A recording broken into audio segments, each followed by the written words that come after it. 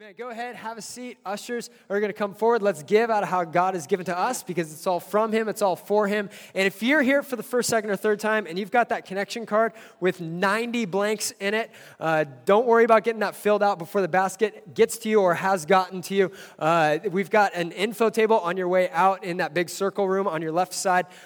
We've got a gift for you. So if you drop that off, we will leave you with something you can drink coffee in tomorrow and eat lots of sugar out of today.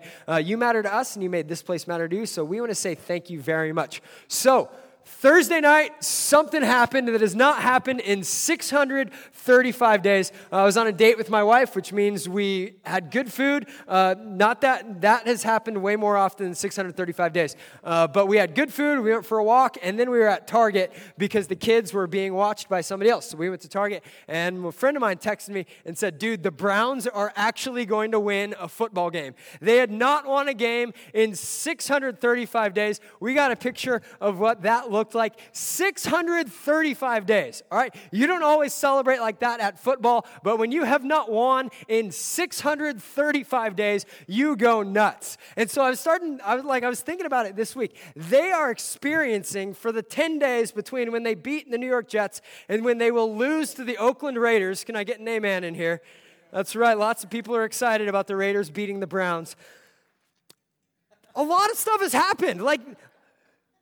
The people in Cleveland, they have an excitement level that they have not had in 635 days. I was thinking about what all has happened in the last 635 days. Last time they won, we did not have this guy as president. It was somebody else. If you think, my goodness, I cannot remember when Trump was not president. That's how long it's been since they've won. What else has happened? Hurricane Harvey dumped lots and lots of rain on Houston. That was a really sad time. If you think, man, that was so long ago. That's how long it's been since they won. If you look at the kneeling during the anthem thing in the NFL, that happened since the Browns won last. So all these things have happened in the last 635 days, the space in between victories. That's depressing. I think about where was I 635 days ago. Tim and me, we were still at main campus. Pastor Greg was already here at Sunnyside, but I was a high school pastor 635 days ago. So if you look at this and think, man, I cannot remember when I didn't go to Sunnyside and when you were not the pastor, just be glad you're not a Browns fan today, because if so, that memory is probably very much in your head of the last time that your team has actually won 2 games. That's a lot to say, okay? They're excited emotionally. They've been there. They've finally won. They beat a team that I think was 3-13 a year ago, but congratulations. And emotionally, they're totally a different place right now. They're fans, they're players, all this stuff. It's totally different. And today we're looking at emotional transformation. We're looking at emotional transformation because in our lives, last week we talked about healing. There are so many things to deal with physical issues in our lives, and there's not as much to deal with emotional. I asked for some help on this one because my repertoire of this type of thing includes a loofah and body wash and shaving cream, which I also use as shampoo, which is very convenient. I asked some of the girls, can you bring in some of the things in your life that deal with how to take care of your physical body? And so they gave me all of this. There wasn't even a hesitation, I need to go load up. It's this is what I have right on hand. Boom. This is everything that we have to deal with our physical bodies and to take care of our physical bodies. I know what none of this stuff is. Okay, everything on that picture, it is something that I have no clue about. And when it comes to our emotions, so often what we're dealing with is having no clue about how to deal with that part of our lives. And that's one area with everything else that Jesus wants to bring transformation. These past few weeks, in the few weeks between now and sometime in October, we're going to be looking at 7 areas of our lives where Jesus wants to bring transformation. Last week we talked about our physical lives where Jesus wants to bring physical healing. We can do things to take care of our bodies. And when people started doing that 200 years ago and started really chasing after physical hygiene, diseases stopped and people stopped dying of weird things.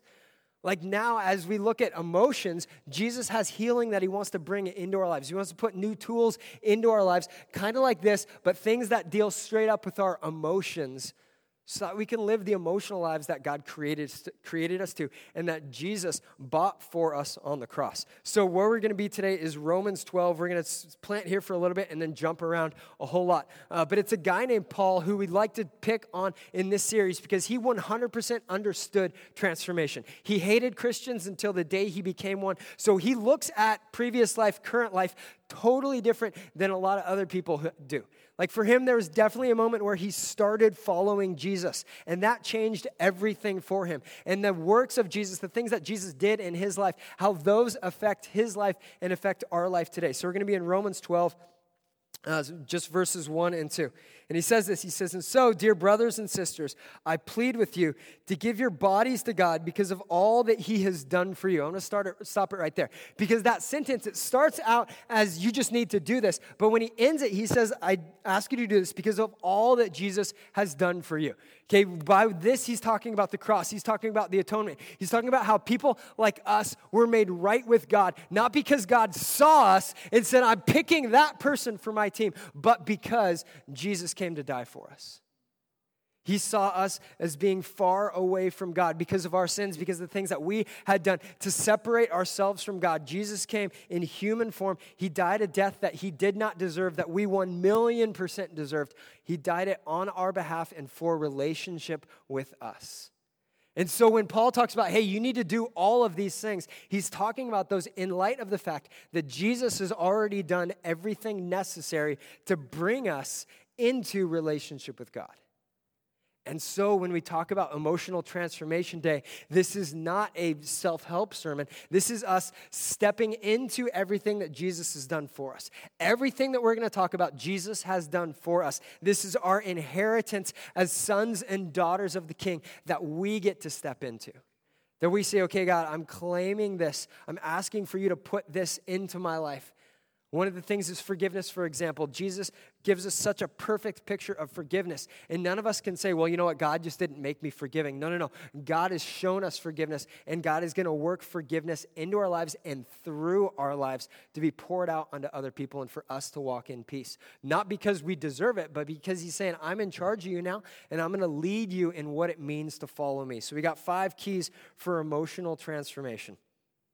And all of these are first person. So as we read them, everything is about me. So as you're reading this in your own voice, it's about you. It's about us. Because until we start taking the things that we see here and the things that we're reading here and applying them to us for transformation to happen, this is just a really cool concert with good childcare.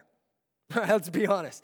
But when we take what happens in church and bring it home with us Sunday afternoon through Sunday morning and let this make a difference in our lives because of what Jesus has done for us and what he's leading us in now, that's where we see the transformation happen. So 5 keys for all of us. The first key for emotional transformation is we reveal my pain. I reveal my pain. So how does this change the way that I think? Because that verse in Romans, it goes on, it says, because of everything that Jesus has done for you, let's live in this way. It says this is truly the way to worship him. Don't copy the behavior and customs of this world, but let God transform you into a new person by changing the way you think. Then you will learn to know God's will for you, which is good and pleasing and perfect. So this idea of revealing my pain, it changes the way that we think. Because so often we think that if we just push stuff down far enough, eventually it's going to go away. Eventually our pain is going to go away. And when we're angry, when we're hurt, when we're upset, when we're worried, when we're frustrated, if we just don't act on it, don't talk about it, just pretend that it's not there, we think that it's going to go away. Okay, the Bible has one great, clear message about bringing stuff to the surface that's going on inside of us, is that God hears at that moment and God acts in that moment. There's a guy named John who spent 3 years walking around with Jesus, and then after Jesus went back to heaven, John wrote down a bunch of letters about things that Jesus had said and how to live like Jesus would in his city and in his day. And one of the things that he says is if we pretend that we have no sin, if we pretend that there's no pain in us, then we're liars. We're liars. We can't do this. But if we confess what's going on, if we confess our sin, Jesus is faithful and he's just to forgive us and cleanse us of everything. So we bring that to our emotions. We say, okay, God, when I'm angry, when I'm stressed, when I'm worried, when I'm frustrated, when I'm happy, if I reveal what's going on, that gives God a chance to work. It gives God a chance to work. And there are healthy ways to do this. There are totally unhealthy ways to do this. I'm looking at you, Facebook. But if we take all of our feelings and just put them all out on Facebook to get attention, that's not healthy. How do we reveal our pain in a way that's helpful? First thing, and this is weird until you do it and you find out that it actually works, because I've done this. You tell yourself. Right? I know that if I'm going to get frustrated in my day, it's typically going to happen between like 4 p.m. and 7 p.m. Like that's my frustrated zone. So when I've started doing this because this has not been good for a while.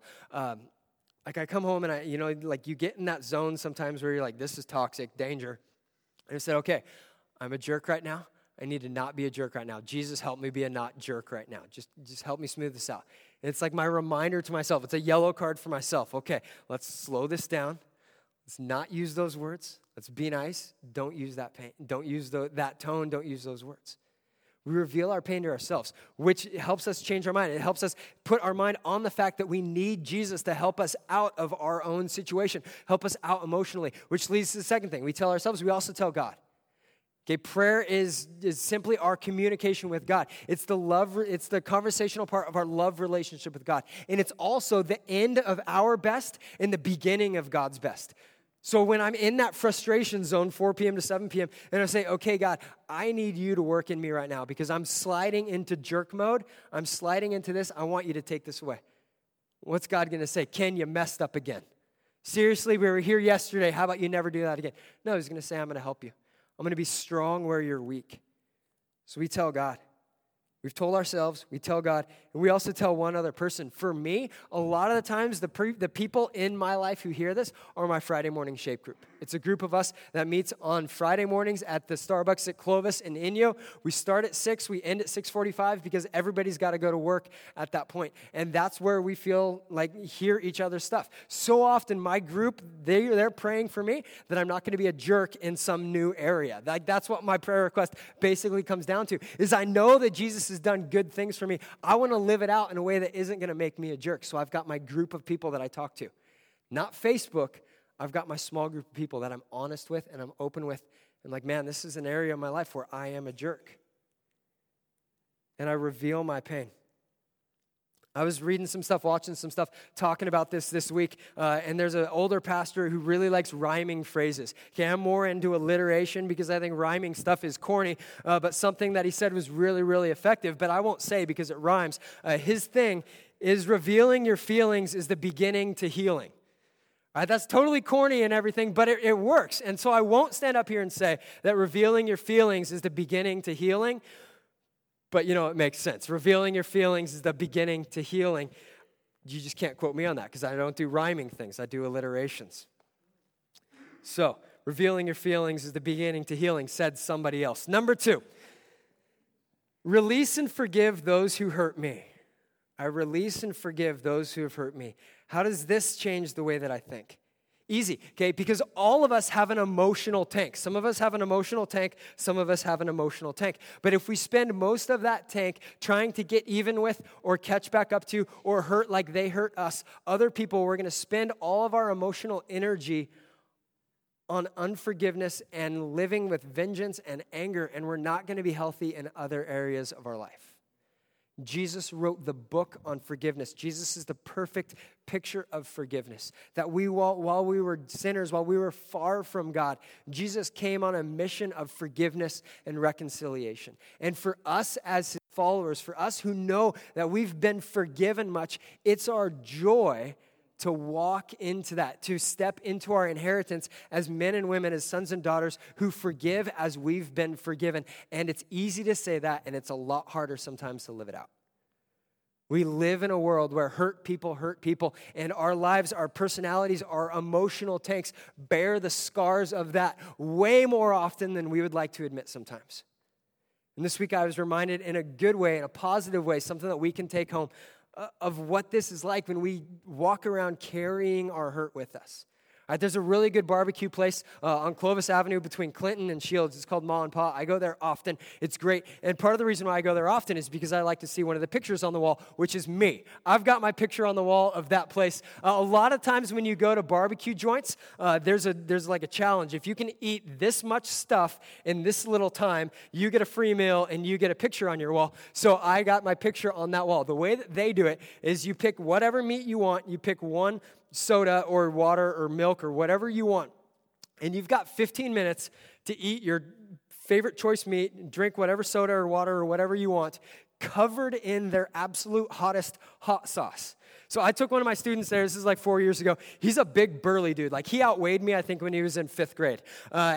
He works in cement right now. Like he is a big dude. And so he and I decided we're going to get a free meal. We're going to get our faces on the wall. Let's do this. So we both took the nuclear challenge. And he was done in about 2 minutes. All right, big dude. And when you eat spicy stuff, what happens to you? You start crying. All right. As a guy, like we don't like to cry. That's just not us whatsoever. And so 2 minutes in, this dude starts crying. He's like, I'm done. And so he wipes his face off. He goes and he buys another drink. He already finished the first one about 3 seconds in, and he starts to feel better. This guy was determined to finish it. So I've got 15 minutes. The faster I eat it, the faster the pain is going to be over. And so for 7 minutes, I'm just chowing down as fast as I can. And I am bawling the entire time because of what it was doing to my insides. All right? So my friend is long since done. He's cleaned up. He's on to a new life. He's no longer crying. And you can see in the picture, like my eyes are still red because I'm still emotionally carrying the scars of the nuclear challenge. I had an opportunity to quit eating the pain. I knew what was making me crazy. I knew what was hurting. I knew what was bringing the tears. And I said, I'm not going to give up. I'm going to get even. I'm going to win this. I'm going to do this. I'm going to get my face on the wall. I'm not going to let 15 minutes or the nuclear challenge or Corey make me look bad. I'm going to get right. And where forgiveness works in us is that we take those things that are dragging us down, those things that are making us cry, the things that are making us crazy, and instead of saying, okay, God, I'm giving this to you. You've taught me to forgive. You've empowered me to forgive because on the gospel, on the cross, you took all of my sickness, all my disease, all the things, the good things that I can't do, and you swapped them out with your ability to do more than I could ever ask or imagine. With that, I'm going to step into forgiveness. I'm no longer going to hold on to my old regrets, my old life, my old vindictives against other people. And that's the moment where we find emotional transformation, where we stop trying to keep up, we stop trying to keep score. Paul, the transformation guy, he writes this about our situation with God, specifically around forgiveness. In Romans 5:8, he starts off, he says, when we were utterly helpless, we were 1,000,000% helpless before God, but we were also offensive. We were also selfish. We were helpless, offensive, selfish, narcissistic, unforgiving, didn't care about other people, all these things. When we were utterly helpless, Christ came at just the right time and died for us sinners. Now, most people would be willing to die for an upright person, though some might perhaps be willing to die for a person who is especially good. But God showed his great love for you and for me by sending Jesus to die for us while we were still sinners. Now, why do we forgive? Why are we called to forgive? We forgive because God forgave us. There's a moment where, for all of us, where when we take the step, when we make the decision, I'm no longer living for myself, I'm going to ask Jesus into my life, I'm going to become a Christian, where we ask Jesus to forgive us of our sin, and Jesus says, done, all of it, right away, gone. You're forgiven. We forgive because God forgave us. We also forgive because tomorrow, when you did that thing today that you said you were going to never, ever do again, tomorrow we do it again, Jesus forgives us again. His mercy is new for us every day. His forgiveness is new for us every day. And so we forgive because God continuously chases after us with forgiveness. And we also forgive because God knows that that's the way to stay emotionally healthy. He's the one who teaches us how to forgive and empowers us to forgive. And so as we're pressed with opportunities to forgive, which is a really nice way of saying you've got to forgive somebody because they're causing you pain, we step into what Jesus has done for us. We step into who God's power is released in us to forgive. And number 3, we replace old lies with God's truth about me. We replace old lies with God's truth about me. How does this change the way I think? This changes the way I think because unless we are exceptionally disciplined and super focused on following Jesus, typically we become Christians, we grow up, and we add God onto our life, kind of like an extra topping at Cold Stone. Okay, we've got us, we've got what makes us us, the good stuff and the bad stuff, and then we just kind of put a Bible verse on top of it like a cherry and said, boom, that's me. But in reality, what God's saying is, I want everything, that image of the verse that we read at the beginning of a living sacrifice. Sacrifices no longer have rights. They no longer have their own ideas. They're there to serve a purpose before God. That's us. So when we replace old lies with God's truth about me, we're taking off and taking away and sending out everything that we believed about ourselves, where God looks at it and says, you know what, that's not 100% right. That's not who I created you to be. That's not the guilt and shame that I died for you to find. That's not it. I've got something new for you. I've got new truth about you instead of your old lies.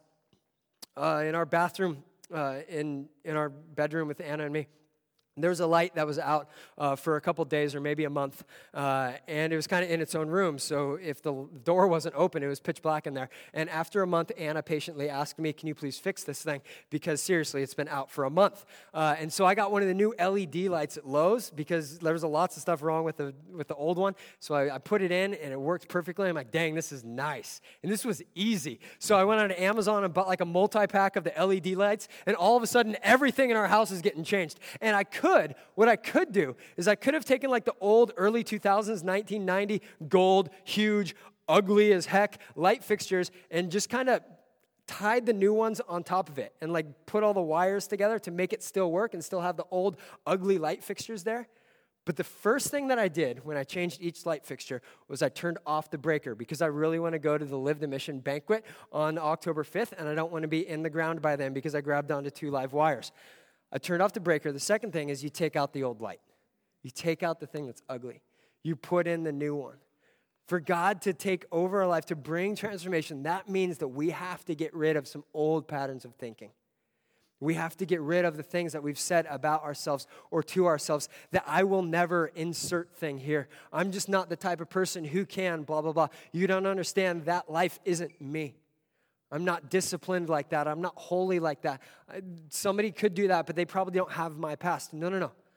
The message that we've been preaching and will continue to preach about transformation is that when Jesus takes over, we're new people. It's 2 Corinthians 5:17. This means that anyone who belongs to Jesus has become a new person. Our old life is gone. A new life has come. A new life has begun.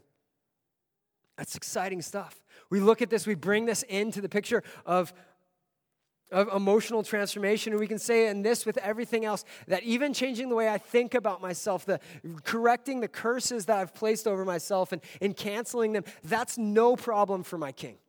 That's no problem for my King, because what Jesus came to do wasn't just to add one more thing to our life, but to change our life and to lead us into a new identity because of his love for us.